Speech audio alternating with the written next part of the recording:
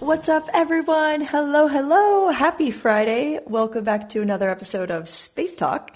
I'm your host, Athena Brensberger. Some of you might know me as Astro Athens from either my website or some social media. But either way, really happy that you guys are here listening to this episode of my very first podcast.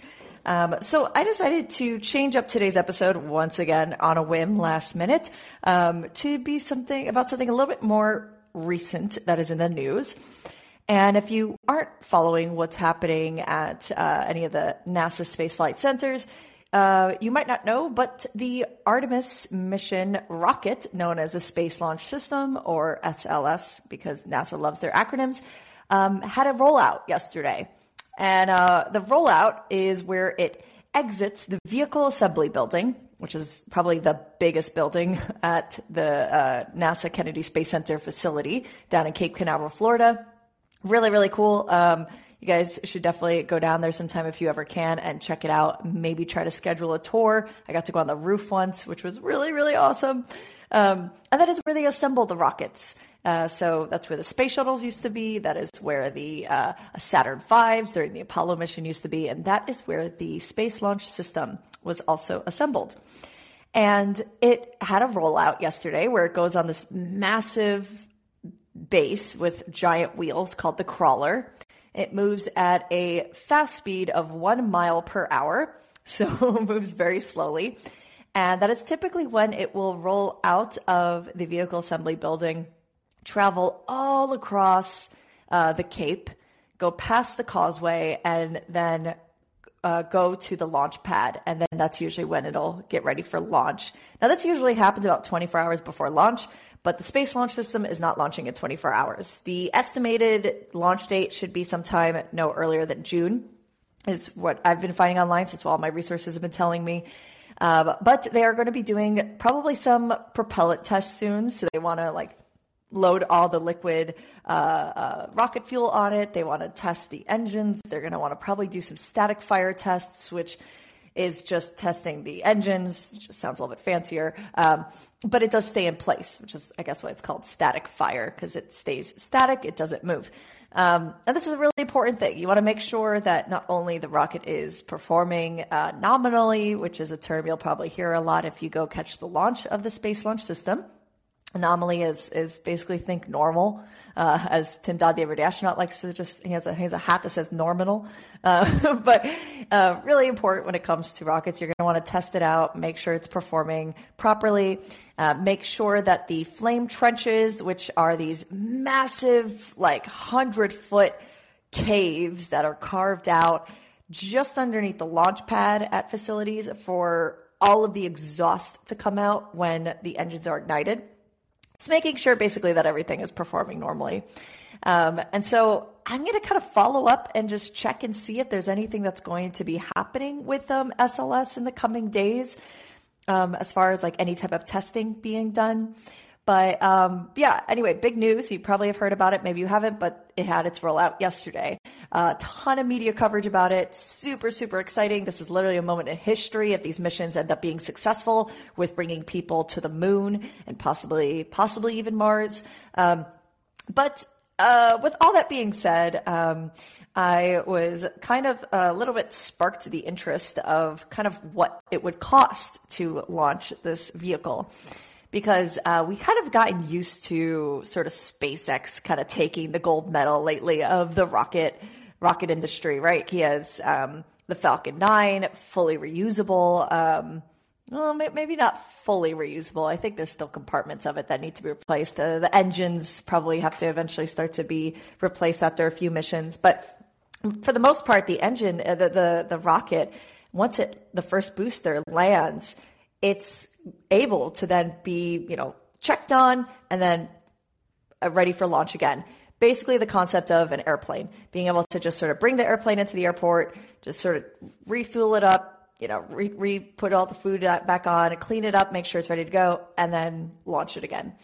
And so now with SpaceX kind of changing the game there, I think, with really saying, okay, we can not only reuse a part of the rocket, but the majority of the rocket, that kind of puts things like the SLS at a disadvantage.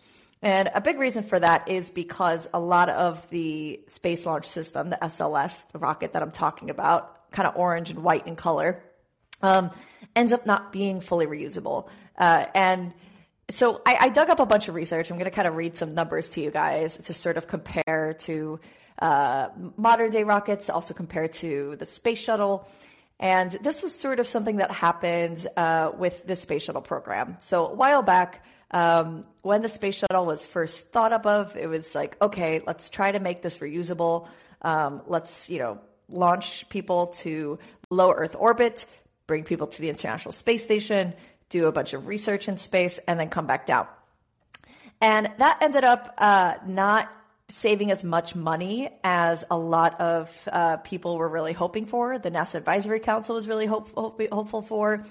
That's actually a specific quote from Wayne Hale, which was a former manager of NASA Space Shuttle program, says it was a very complicated vehicle that took an awful lot of refurbishment to get it to fly again. The shuttle's main engines ended up having to be replaced after only a few launches. The vehicle also needed lots of inspections and repairs between missions. I was reading this up on The Verge, so if you guys want to check out that article afterwards, I'll make sure to link it in our caption too. And then basically altogether, it ended up driving up the cost of each space shuttle mission to somewhere between $450 million to $1.5 billion per launch. So when you're trying to look for reusability and you're trying to bring costs down for not only, people to send missions to space, like send supplies, send satellites, send scientific research, that's where the contracts come in for rocket companies. They want to be able to land contracts with either big corporations or maybe universities that want to send up a CubeSat. But that's going to cost, a certain price tag in order to do that because the launch vehicle is expensive to launch. Just think about a car as well. For a car, you need to pay for the fuel. You need to pay for the purchase of the car itself. But can it eventually reach a point where the car starts to pay itself off, where it starts, you pay off the entire car, you have it, but then what starts to happen is it gets worn down. You put mileage on it, you get a flat tire, you have to replace the tire, maybe there an accident happens and you have to fix the door, whatever it is. And so all this starts to add up. And so when it comes to rockets, you have to try and keep all of this into consideration as well. Which is why it's very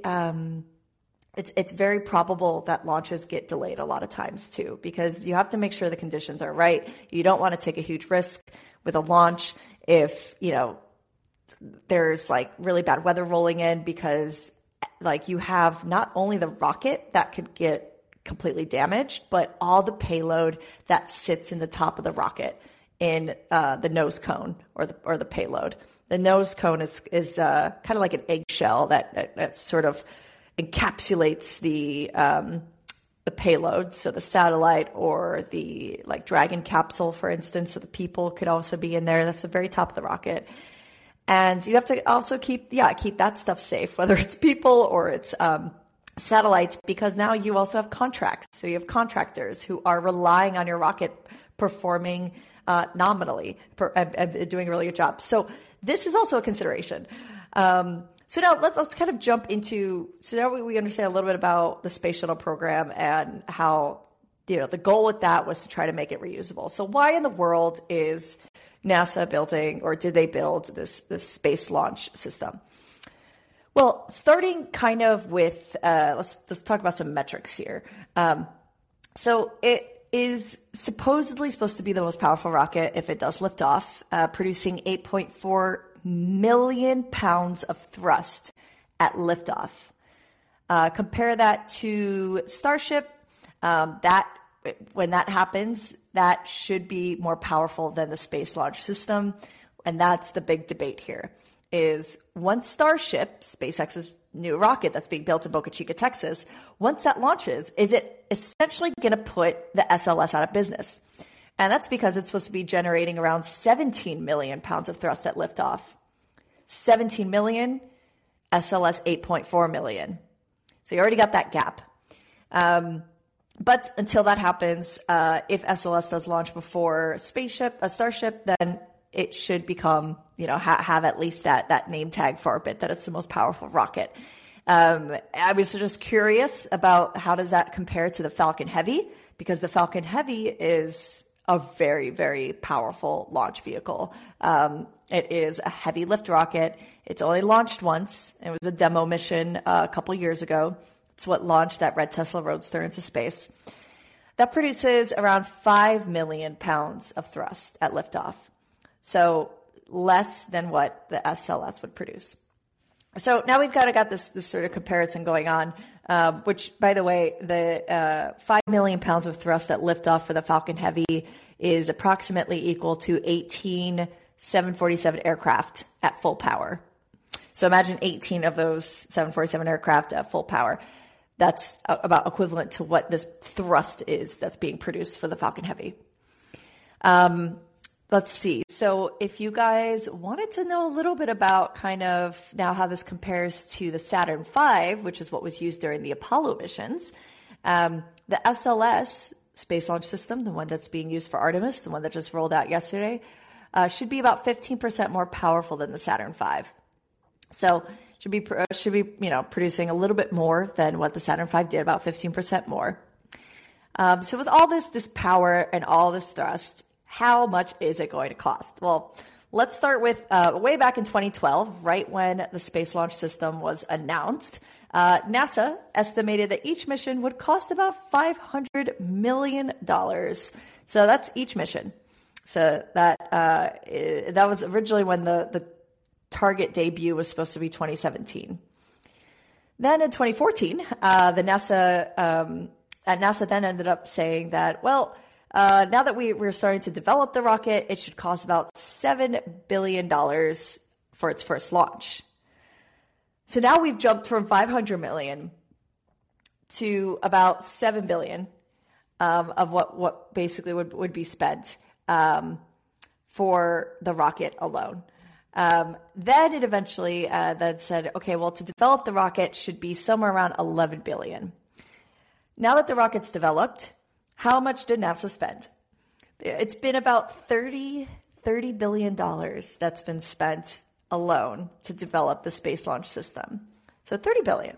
So with that number, keeping kind of that in mind, how many missions would it take to start to actually pay it off, right?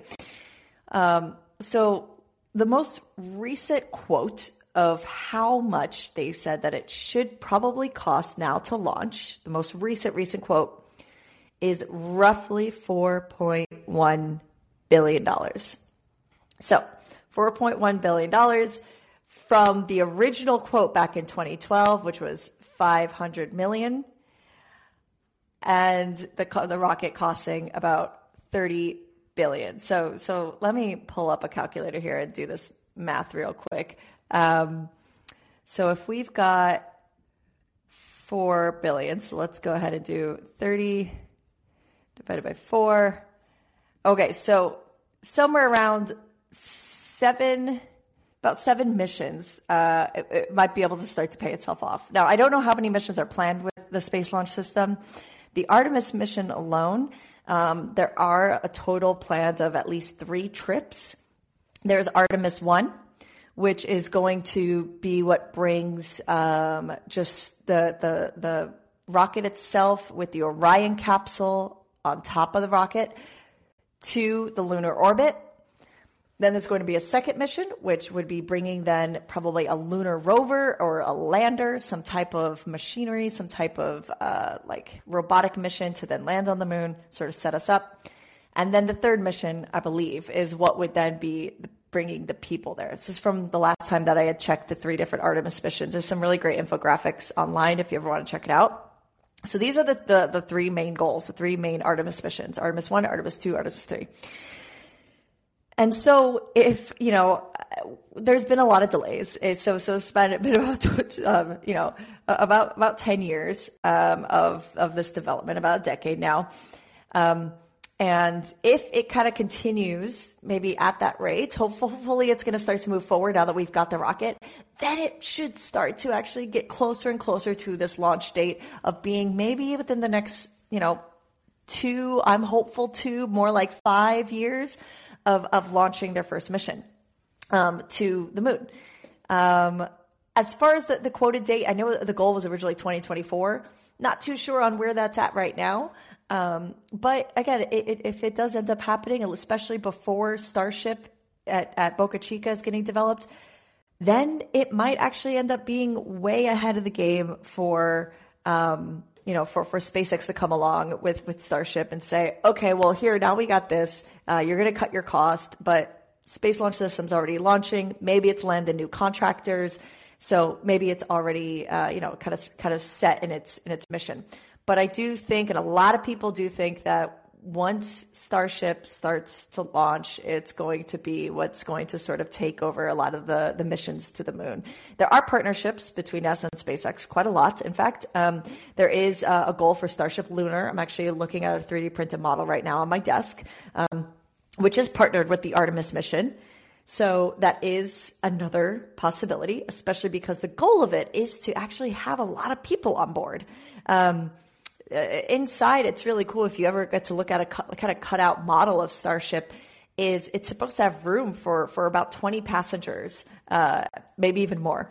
And so that is something that is widely beneficial as opposed to the sort of older model, which is the approach that SLS took, Space Launch System. It kind of took this older model approach where there is the Orion capsule up on top, a little bit smaller, a little bit more confined, and then the super, super powerful rocket underneath it. The 2 massive solid rocket boosters on the side, that central booster right in the middle, which is the first stage.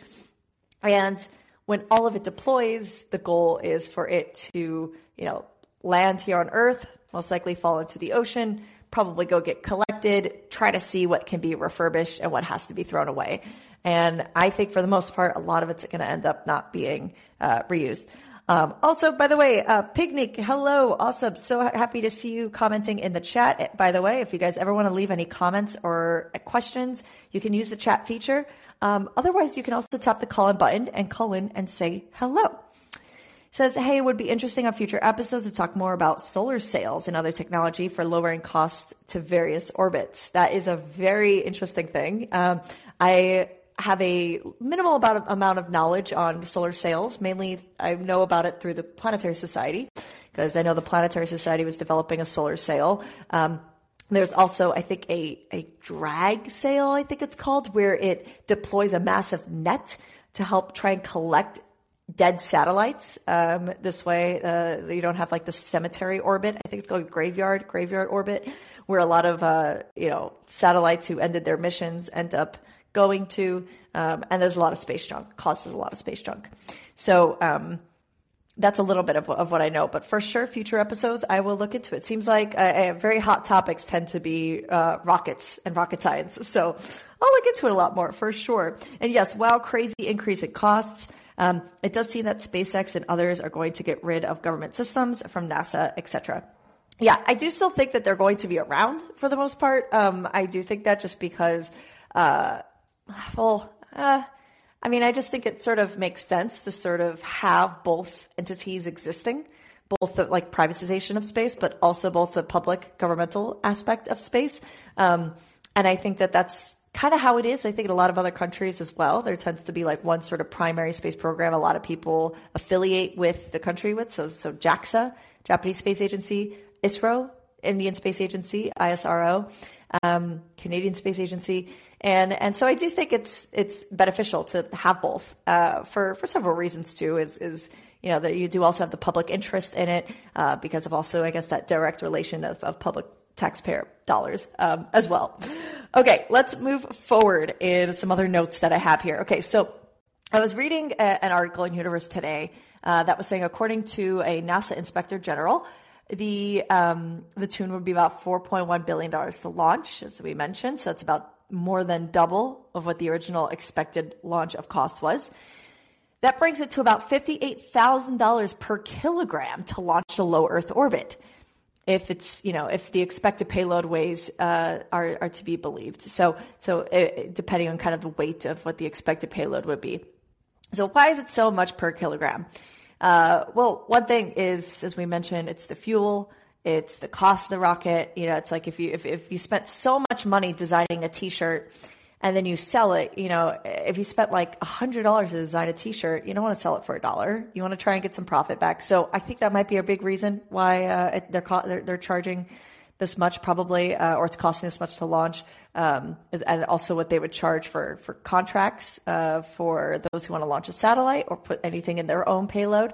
But also too the fuel, the redeveloping of materials of the rocket. As we mentioned, it's not, a lot of the components of it aren't reusable. And so a lot of that has to be redeveloped. Extra engines, extra solid rocket boosters, the fuel, of course, and also all the people. Let's not forget about all the employees as well who have jobs, who are working. They have to be paid as well. So there's a lot that goes into this.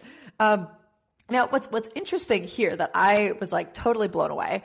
I was also reading in this Universe Today article, which I will also link at the end of today's episode in the caption, is what Starship. So going back to SpaceX's Starship. Actually, I will read that in a second because I see we've got a caller from Mario. All right. Hello, Mario. How's it going? Hi. Hello. Just retired. Just got back from the gym. Oh, nice. Yeah. Got a question? Actually, a point I wanted to bring up pretty quick, this whole discussion about, how SpaceX, being a private company is going to, if it's going to supersede or reduce our dependence on our NASA being a government system. A point that we need to remember is that SpaceX is a private company. They're going to be profit driven. That's the reality. They're going to be profit driven. And a lot of times, the science that isn't immediately seen as profit driven ends up being very useful. So we have to remember that when we, become dependent on private companies, it's not all. They will be driven by profit, and sometimes what's best isn't always profit driven. So that's just a quick point I want to bring up. Yeah, no, that's such a good point. I'm glad you brought that up. And I think that if we ever were to you, Mario, me, anyone here in the chat, if we ever were to start up a company, we would kind of realize that, well, if we want to sort of make this dream come true, whatever it is. So for Elon, it's, seeing people on Mars, and getting people to space and making us, little humanity, a multiplanetary species. And he's going the privatization route. You can't let the company die. And so if you can't let the company die, you are going to be profit driven, because then you're not going to have investors and you're not going to have money to fund your dream or fund your mission for not just yourself, but all of humanity, what your greater goal is. And that is my more optimistic view. I know that there is a more negative view, which is more so they just want all the money for themselves. And although that happens in some cases with companies, I'm not going to deny that at all. I think that there is a much bigger mission here, specifically with SpaceX and Tesla, that is trying to completely change the game of how humanity acts fundamentally. So the electric cars, for instance, to really start to combat pollution and climate change, as opposed to maybe making more of a nonprofit where there won't be as much funding, or there won't be as much to really do the things that need to be done, develop the things that need to be done, getting the greatest minds together, the engineers, to make this stuff possible. So I'm glad you brought that up, because I think that there's a different way we could look at this stuff for sure. So thanks for that. Oh, well, you're welcome. And that was a very good perspective you shared. It's a very nice way of putting it. I'm gonna have to write that one down. Awesome! Yay! All right. Well, thank you, Mario. Okay, so we see I got another comment that says, while Russia will probably not anytime soon rely mostly on SpaceX rockets or similar in particular. Yeah, so an interesting thing about that is before the Crew Dragon capsule, which is SpaceX developed capsule, which is now being used with NASA to launch NASA astronauts to the space station. We used to, as a country, pay somewhere roughly around $81 million for one seat, one way to the space station for one of our astronauts. And that was to fly on the Russian Soyuz capsule. And now it's more so, I think, I don't remember how much it costs generally, but that cost is not directly coming from NASA. I don't believe anymore. It's more so now that it's a partnership, it's okay, let's actually pay to have this vehicle operate, as opposed to let's just pay for the seat. So it's a little bit of a different transaction. But yeah, it's an interesting point, Picnic. I think that I almost wonder if, there's going to be several other nations, and I'm sure this is going to happen, that are going to use the Crew Dragon. And I think there already have been. I haven't tracked the last few Crew Dragon launches, but it might have been like that already, where there's been other countries that have used it. Then we've got another comment. James Webb is not profit-based in particular, obviously, for instance. James Webb, and that's like a very largely internationally developed satellite or telescope satellite, space telescope. And that's another thing. And it's taking, resources from several different countries and employees from several different countries to come together to develop it. The first time I heard about James Webb was, I think it was 2014. I was at the Intrepid Museum in New York, giant aircraft carrier, huge Navy ship. And I was interviewing one of the engineers on James Webb, and she was actually Argentinian based. So that was really the first time that I was like, wow, like this is so cool. Like the first person I'm speaking to on this mission, working with NASA, she's actually representing a completely different country, not the US. And that's when I started learning about all the different contributors worldwide to this one specific space telescope, which is really cool. And there's a ton of missions that are like that are examples. And that's another component too of the Artemis mission is they have I think it's called a commercial program. I don't exactly remember the name, but it's basically a specific program for Artemis where there's tons of different nations involved to have a part in the mission going to the moon. So whether it's through supplying different materials or maybe their own lander on the moon or their own maybe there's some engineers that are also from the country that are working on the Artemis mission. There is a huge program around it that allows for all of this for international collaboration, which is the whole point. I mean, if we're going to the moon, we're going as a species, we're all of humanity. And so I think that's really awesome that is what's being done with the Artemis mission. So let's kind of do a little bit more comparison here. So what's interesting that I found, as I mentioned, the Space Launch System should cost somewhere around $58,000 per kilogram to launch to low Earth orbit. And Starship, the current quote, is going to be $10. I was like, just totally. I mean, when I read this was in Universe Today. And I believe it was actually a quote from Elon specifically. But the estimate is to be somewhere down to about $10 per kilogram for a launch, and it has about 30% larger payload capacity. So like a larger area of space for a payload than the Space Launch System. So that's another thing, again, to sort of keep in mind. But again, it's this sort of thing where it's like, for sure, comparisons happen, right? Like we're that's literally what this episode's about. We're comparing different things.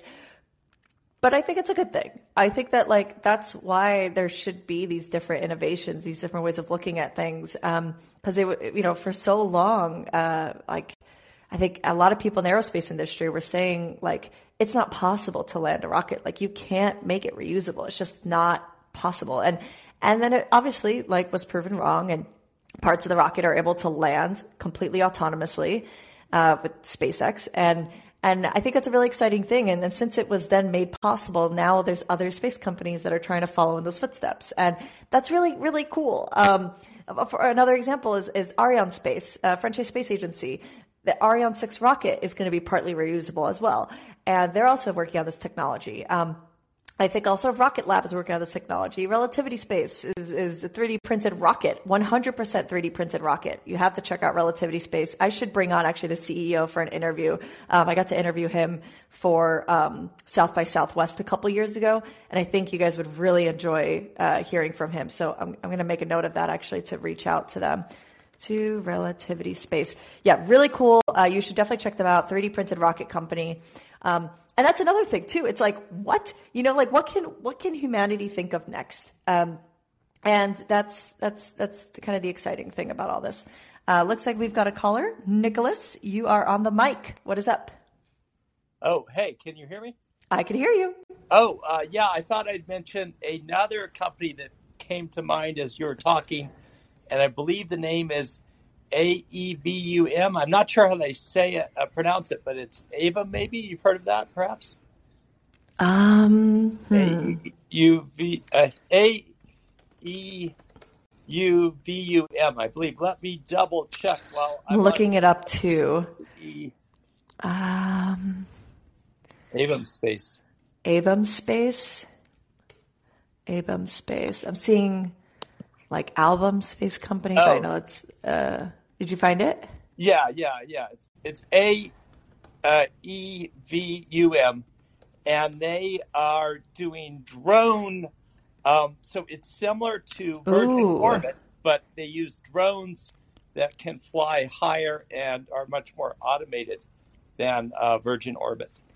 Oh, that's so cool. I found out Autonomous Transport Services, and they're doing space transport missions. How cool. Okay, I'm on their website right now.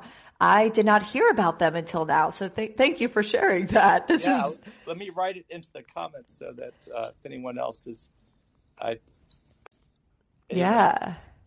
This is really, really cool. If you guys want to check out the website, I'll also attach it in the caption after this episode is published. That's a very interesting approach, I think, because I think we all started hearing about VTOLs, so vertical takeoff landing, which would be like Uber was investing in this for a while to basically come up with new ways of transportation for people here on Earth, kind of like the Jetsons. So think about the Jetsons, literally flying cars. And it seems like this company is also working on that, but now they're also working on space transport missions. So I'll look more into this. This is really, really interesting. So part of their interesting part of their business model is that if you want to launch something immediately, you pay more, and then probably if you could wait, a few weeks or more until you want to launch. Most people are planning like a year in advance, but they're like, if you wait 6 weeks, we'll give you a good price. And then even more interesting in their business model is that they can use it for organ donation and other, high cost but time sensitive things if they don't need that vehicle right at the moment for a satellite launch. So they can use it for other high value transportation issues here on Earth, such as organ donation. And so, wow. It's very ambitious, but if they can get running soon, which it sounds, feasible, then a lot of the technology is already proven in terms of military drones, frankly, it's very well proven technology. The main difficulty they're going to have is like that only Virgin Orbit and a few others have ever done, I guess, air launch rockets. So dropping a rocket from a plane it's only a few different organizations have ever done that. So they will be, there are not too many that will have done that. And then, of course, they would want to be able to recycle that rocket, and that would be down the line of getting 100% recycling capability for that air-launched rocket. But it's exciting, yeah. That is really exciting. I'm surprised drones haven't been used even sooner to do stuff like this because, an autonomous vehicle, like a drone, to just use that to place a satellite in orbit. I'm really surprised that hasn't actually been used before. And I'm reading on the site that it says United States Space Force, so it must be some type of collaboration also with the U.S. Space Force. And it looks like it's strictly small launch. It says small launch operational normalizer. So I'm guessing it's for like smaller launch, like the payload. So I guess like CubeSats, microsats. So very tiny satellites. And I think a large part of their business model is sort of hoping that even SpaceX or anyone else who has a lot of satellites up there and can't schedule a normal rocket launch from ground level as soon as they would like, would then be able to. So I think it would be able to carry one Starlink satellite, perhaps. Or yes. Their goal is to be able to carry something, and so they can carry even repairs or replacements for any satellite you can imagine. And then if you would wait a few weeks, you pay less. Or if you wanted it launched later today or tomorrow, then you pay a lot of money. And then that's where their profit comes from. And then they can do, fly people's organ donations around and other things like that for low cost to free in because they have that high value customer who needs immediate launches to fix and replace critical satellites, including military, obviously. Yeah. What a great approach too, because you're right. I didn't even think about the timestamp. Basically, when you want to do a sort of standard launch, like reach out to a space launch company, like SpaceX or like United Launch Alliance or all these other companies. You have to sort of like talk to them what you want to launch.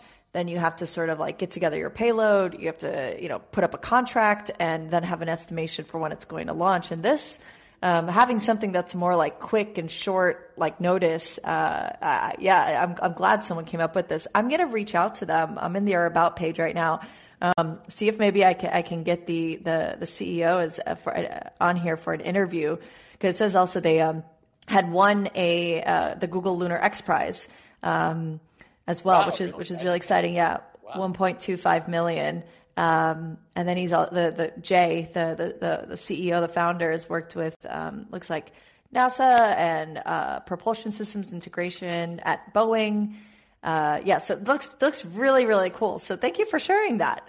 Oh yeah, no problem. Glad to do it. It's exciting, and I hope that you definitely get their CEO or maybe somebody deep in their organization who's going to concentrate on the most difficult part. Might be sort of the air launch and propulsion and recyclability. So it'd be interesting to get maybe a very engineering focused person who reports to the CEO, maybe, or whoever. Yeah, definitely. I hope you're able to do that. Yeah, I hope so too. Well, thank you, Nicholas. Thanks for coming on and sharing that. Thank you. All right, have a good one. You too. That's so cool. Yeah. So I thought of something else while Nicholas was mentioning Virgin Orbit and the way Virgin Galactic also launches. I got to follow up a little bit more about Virgin Orbit, but so Virgin Galactic launches with these sort of looks like a double airplane. So two airplanes that are connected by one central wing, and in that central wing is Spaceship One or Spaceship Two, and once they reach a certain altitude, I don't exactly know what the altitude is. I'll double check. We'll do a future episode about Virgin Galactic another time. But it reaches a certain altitude and it deploys this spaceship where there's people inside. And then that's what then will, go at like Mach 3 times the speed of sound. That's what Mach is, in case you didn't know. MACH, Mach 3. And then they'll bring it up to space. And that'll bring it, just past the stratosphere. Technically, it doesn't go past the Kármán line, but which is supposed to be the sort of international understanding of where the limit is of going from Earth to space. But it's you still see the curvature of Earth and you're still in space, and so I would say that you're still experiencing being in space. And it's so incredible from like what I've seen from the launches, and it looks really, really great. And that's another approach, and I think that's also a more comfortable approach for a lot of people, especially if we're going into space tourism, because maybe all of us here have been on an airplane before. If you have, go ahead and send me a little emoji. And so we're more comfortable with that. But we're not fully comfortable being at a 90-degree angle, shooting up in this rocket that's rattling and shaking all the time. And that can be a little strange, unless maybe we go on roller coasters often. And so I think it's a little more encouraging to get people to space. And so I love that this company that Nicholas mentioned is kind of taking almost a similar approach, but with drones, and to not have people on it, but instead to have, different cargo, which is super cool. Okay, so just a couple more things. I know that we're just kind of going on today with this episode a little bit longer than usual, and I'm happy with it if you guys are happy with it and you guys are here. But a few more stats I really, really wanted to read to you guys was let's see. So some of the other upcoming costs. So we spoke about kind of, the overall cost of what it's probably going to be to launch the SLS, which should be somewhere around, $4.1 billion. That's it right now. If there is more reusability that maybe gets integrated into the rocket, that cost might come down. I think it might be possible. But then we also kind of go into, let's see, thinking about, again, the Falcon 9 rocket. That's somewhere around, $60 million to make it, $200,000 to fuel it. And so basically it's at such a low price point that this is why it's launching so much. If you guys have ever listened to an episode here on Space Talk where we talk about what launches are upcoming, you'll hear me mention a lot of SpaceX launches. And that's just like the really big benefit of making something that is, reusable over and over again. It's kind of like if you go to your favorite smoothie bar or coffee shop and they give you, a 10% discount if you bring in your own reusable cup. It's, that I think there's a lot of perk to having reusability. It's not just about the prices coming down, but it's also just overall really good too for our environment. And then I think it just makes it more accessible too to a lot of people, because although the Space Launch System is mighty and powerful, and it's going to be, I think, a really great launch vehicle. Like when it launches, if you get to be able to go to the launch, I'll make sure to announce it, the date as soon as it comes out. We should for sure try to go catch that launch, because I think that regardless of how much it'll cost, it's going to be a big turning point for humanity and for the space industry. And I think that's going to be really exciting. But that being said, I think that it's also really exciting that there are these other space companies that have different components, that have different price tags. And so maybe you and I won't launch on the Space Launch System, but maybe you and I will launch on, Starship one day, because the more the price comes down, the more accessible it'll be to a lot of other people. So just like flying an airplane, when the airplane was first commercialized and was more available to the public, it was really, really expensive. Only the very wealthy could fly. And, everyone who couldn't afford it, was something you couldn't even think of. You're like, I wouldn't go up in the air. Like, I can't go up in the air. I can't fly to another country. Like, that's not possible. And that dream quickly changed as soon as, developers and engineers started finding ways to bring the cost down. And so I think, and a lot of people, I think this way too, especially in the space industry, is that's the path we're aiming for, we're striving for, is to just try and make it more accessible so that more people could actually eventually go to space. So I guess that's sort of about everything I was going to mention. I see we got another caller, so I'm going to go ahead and ask Joshua to unmute himself. Hello, you are on the mic, Joshua. What's up? All right, so I'm going to take a big risk here. I don't know if this is possible. I haven't done all the research. I know there's research being done, especially by Oregon State University's Hemp Institute, regarding the long-term uses of industrial hemp. I wonder if there's a combination between something that is a regenerative crop that can be grown and is better for the environment, does carbon sequestration, that could also be combined with the polymer that could then be a lightweight, strong, insulated material that also essentially 3D prints rockets. Okay, wait. I was following at first because did you mention a crop, like some kind of like food item that can also be an insulator? Hemp. And so then hemp could also be used to 3D print rocket as well. Like it can be, I guess, because it's used for clothing, so it could also be used for is like 3D printing thread? Yes. Also, wow. There is research, I believe, out of Texas, if I remember correctly, regarding whether or not it can be used for chips as well, and hempcrete for data centers. So I'm not spitballing here, but I haven't done all the research. I do not have all the sources. Okay. I actually decided to Google that real quick, and I found Shapeways. Shapeways.com. I don't know if that rings a bell. It says 3D printing services in Texas. And this was when I also typed in hemp. So I'll look into that a little bit. That does sound really interesting. And it sounds like, why not, right? Because hemp is used for clothing. It's used as food, as protein powder. What was the other thing? So it can also be used as insulator, you were mentioning? You might know more than I do. Based on the research I've done, it has better insulation properties than the synthetic insulation that we make now for everything that is detrimental to the environment, and also has asbestos in it in the past, is now in housing. Wow.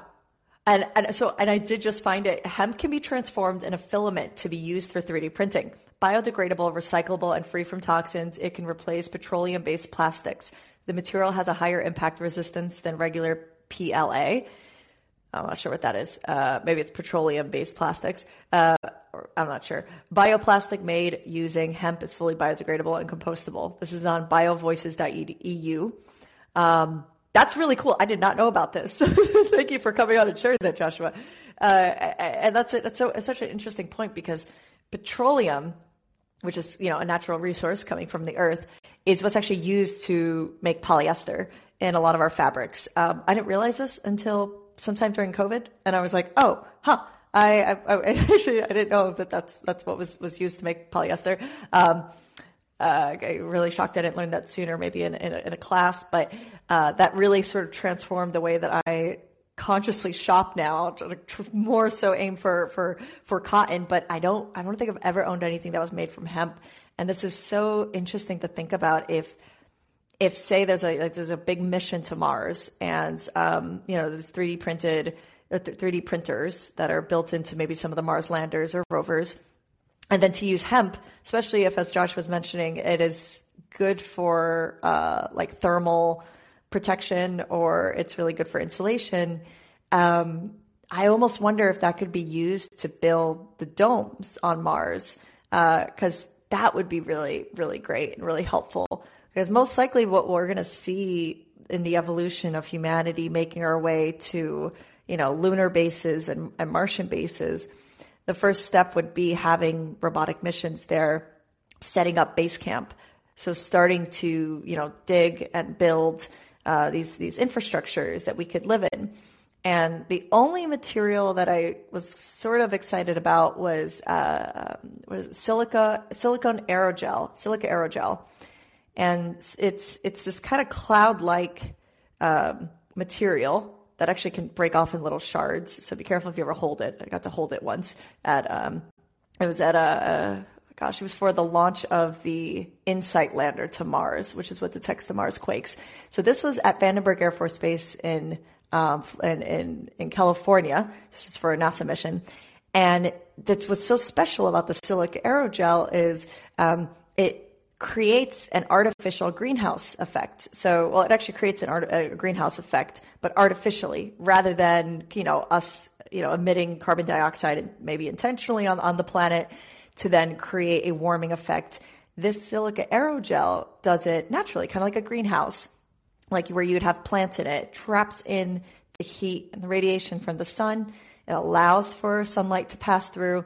It even diffracts sunlight, creating an artificial sunset, which could be really good to sort of psychologically get people to adjust to maybe living on Mars or on the moon. Because, who doesn't love a sunset? Who isn't used to sort of seeing the sun, every day? And it looks very different when you don't have an atmosphere like on the moon, or you have a very thin atmosphere like you do on Mars. But hemp, that's interesting. That's really cool. If you guys want to look this up, I'm looking at this really crazy photo of a 3D printer printing like an egg shape using hemp filaments, which is so interesting. And this is on biovoices.eu. Once again, I'll make sure to share all of this in the caption. But that is about everything. So thank you so much for coming on, Joshua, and sharing that with us. And thank you to also, Nicholas who came on and Mario who came on. If anyone else wants to join, you can tap that call-in button if you want to ask anything, or maybe leave a comment. Looks like we got a caller. All right. J Mile, you are on the mic. What's up? If you could tap the unmute button, not sure if you're talking, bottom right of your screen.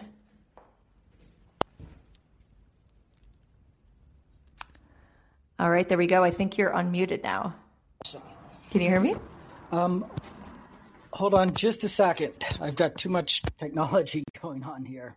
Oh, okay. Okay. Yeah, I do ever hear a little bit of feedback of myself. Yeah.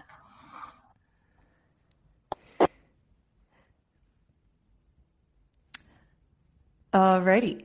All right, we'll just give him a moment.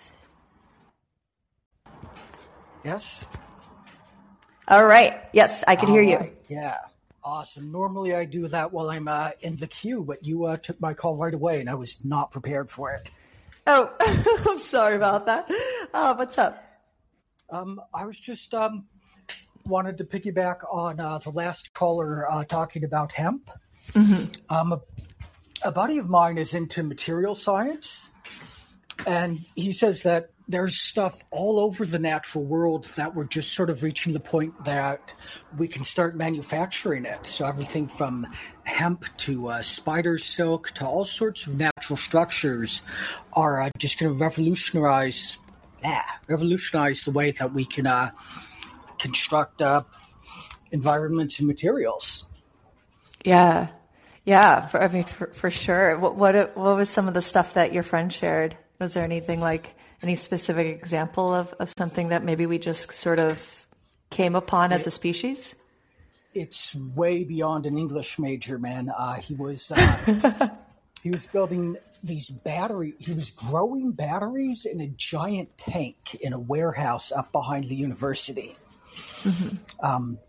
It looked like something out of a meth lab, but he swore that it was going to create the sort of capacity we need to get a solar grid running so that you don't have the off-peak hour issue. Oh, wow. I think anything with like solar energy would just be really interesting. I think there's still so much not understood. So many things that are not understood about when it comes to solar energy and how you could really start to kind of conserve and use the energy that comes from our host star. I think it's like still a very unexplored field. Is like solar physics. That's so interesting. I would love to. I'm so intrigued now. I want to learn more. But absolutely, there's only one thing I don't want to learn with solar, and that is, if I could get up there to the moon or Mars, I wouldn't need artificial sunsets. That is the one circumstance where I wouldn't miss a sunset. Oh, really? You wouldn't miss a sunset? Why is that? Because I'd be living on frickin' Mars. There's something new to look at. Thank you so much for taking my call. Of course. Thank you, J. Mile. Oh, such a good point that he made. Yeah, you'd be on Mars, and so you wouldn't miss a sunset. It's all about a different experience and a new experience. Awesome. It looks like we've got a new caller in. Oh, never mind. There he is. Okay, Donald, I am ready to take your call if you are ready to hit the unmute button. You are on the mic. Yeah, hi. Hello. How's it going? Hi. I just joined a few seconds ago, but and I'm an eternal optimist. Okay, I'm a glass half full. But it just occurred to me that spider web, spider silk is some of the strongest stuff. Back in the colonial days, it was required for farmers to grow hemp because it was the strongest fiber to use for sails, and so you were actually required to grow hemp. But of course, if that happened on a full scale, my whole political philosophy is we're not going to take down, the corporations. We just need to build our own system next to it, with worker co-ops, et cetera. We're not going to destroy them, but let's just build our own. What would happen, of course? They would say, no, natural stuff is potentially dangerous. Spiders can bite. And, hemp is of course, we're going to legalize pot, but they'll find some reason to say, no, these natural things, because you can't monetize it, which frankly, I think is a big reason that marijuana, I think pharmacologists know that it's a miracle drug. So it's kept illegal for that reason. And you can obviously grow it in your house. So I wonder what would happen if we started coming up with all these ways to, to do things in using the natural world. They'd outlaw it immediately, I suppose. But the idea is wonderful. I just wanted to throw that out there. I don't mean to be a pessimist, Yeah, no. I mean, I completely agree with you as far as like I try to be as optimistic as possible too. However, we use silkworms to make silk, and that became very, very profitable, right? That became a luxury is silk. And I don't exactly know what the silkworms do to sort of, I'm looking at images right now because I was like, I don't exactly know what silkworms do. I just know that we get silk from these little organisms. So that's kind of an example too, I would think about, with like the spider's web. It's, I wonder if we would do a similar approach with the spider's web, because if it's this really strong material, why not, potentially approach using that when we're already kind of using these sort of little worms. But I also wonder where the moral debate comes in, right? Like, where do we draw the line with saying, oh, we're kind of using these insects and these species, that do they have consciousness? What's their level of consciousness to develop something for us humans? That's interesting too about the hemp thing. I didn't realize it was something that was actually enforced during the colonial times to mine, or not mine, but to harvest. Yeah. That's so interesting. So I almost wonder why cotton has become so much more preferable over hemp. Maybe because it's more flexible. But yeah. No, interesting thoughts there. I'm glad you called in to share that. It looks like we got Joshua calling back as well. So maybe both of you guys could come on here and talk together. Okay. Could I make one more comment, right? Yeah. Mm-hmm. And just very briefly, I don't want to tie up the whole time, of course, but, what was I going to say? Never mind. Go to Joshua and put him on, and I'll remember it after he starts talking. I don't want to take up air with airtime. Okay. If anything, if in your app there should be a chat feature that you should be able to tap on. It looks like a couple different like chat windows, like a little chat bubble next to the screen that sort of displays all of our icons. You should see it maybe just underneath the caption. You could always type it in there if you remember your question again. Or your comment. Okay, or just go to Joshua and I'll just recall. I'll hang up and call again, and then come back to me later maybe if there's enough. All right, sounds good. Thank you. All righty, yeah. Okay, Joshua, you are on the mic. What's up? All right, so one thing. It was also required during World War II. They were called victory gardens. And it was a great mobilization effort from against a great evil at that point too, which, may ring familiar for some people that are watching anything right now. The other thing is the reason that cotton took preference over things like hemp were probably based on slavery. And there's probably no probably about it. Those are some things that, it's not really nice to look at that reality necessarily for us, but maybe it's time we look at it so we learn how to do things differently. And it has supposedly about a 12,000 year history, hemp. If you look back for evidence of it in ancient civilizations. Okay. I'm looking all the stuff up. Victory Gardens. I've got all the photos up right now of Uncle Sam's garden to cut food costs. Now I'm looking up when the very first hemp was created. So it says the cultivation of hemp began more than 10,000 years ago in the region that we now consider to be Taiwan, in the world's first agricultural crops. Early fabric was made from that was woven into clothing from hemp between 8,000 and 7,000 BCE in present-day Iraq. So, wow. Thank you for that. This is a great history lesson. All right. That was great. Thank you, Joshua. And Donald, I will make you the next caller. All righty. Donald, you are back on the mic. Hi. Actually, Joshua jogged my memory. Speaking of cotton, that was going to be my comment. Eli Whitney, everybody knows the name, but I don't know if people realize just how unbelievably important he was to two things. The first thing he did was he took a box of gun parts, barrels, cylinders, and he said, I'm going to take a random, one part from each box, and I'll put together a gun. Before that, you had to be each gun would be different because they didn't have that, the tool and die industry wasn't established. Couldn't get that exact of, measurement, but he astounded them, and that was really the forerunner to be able to have, mass production where everything was, the same.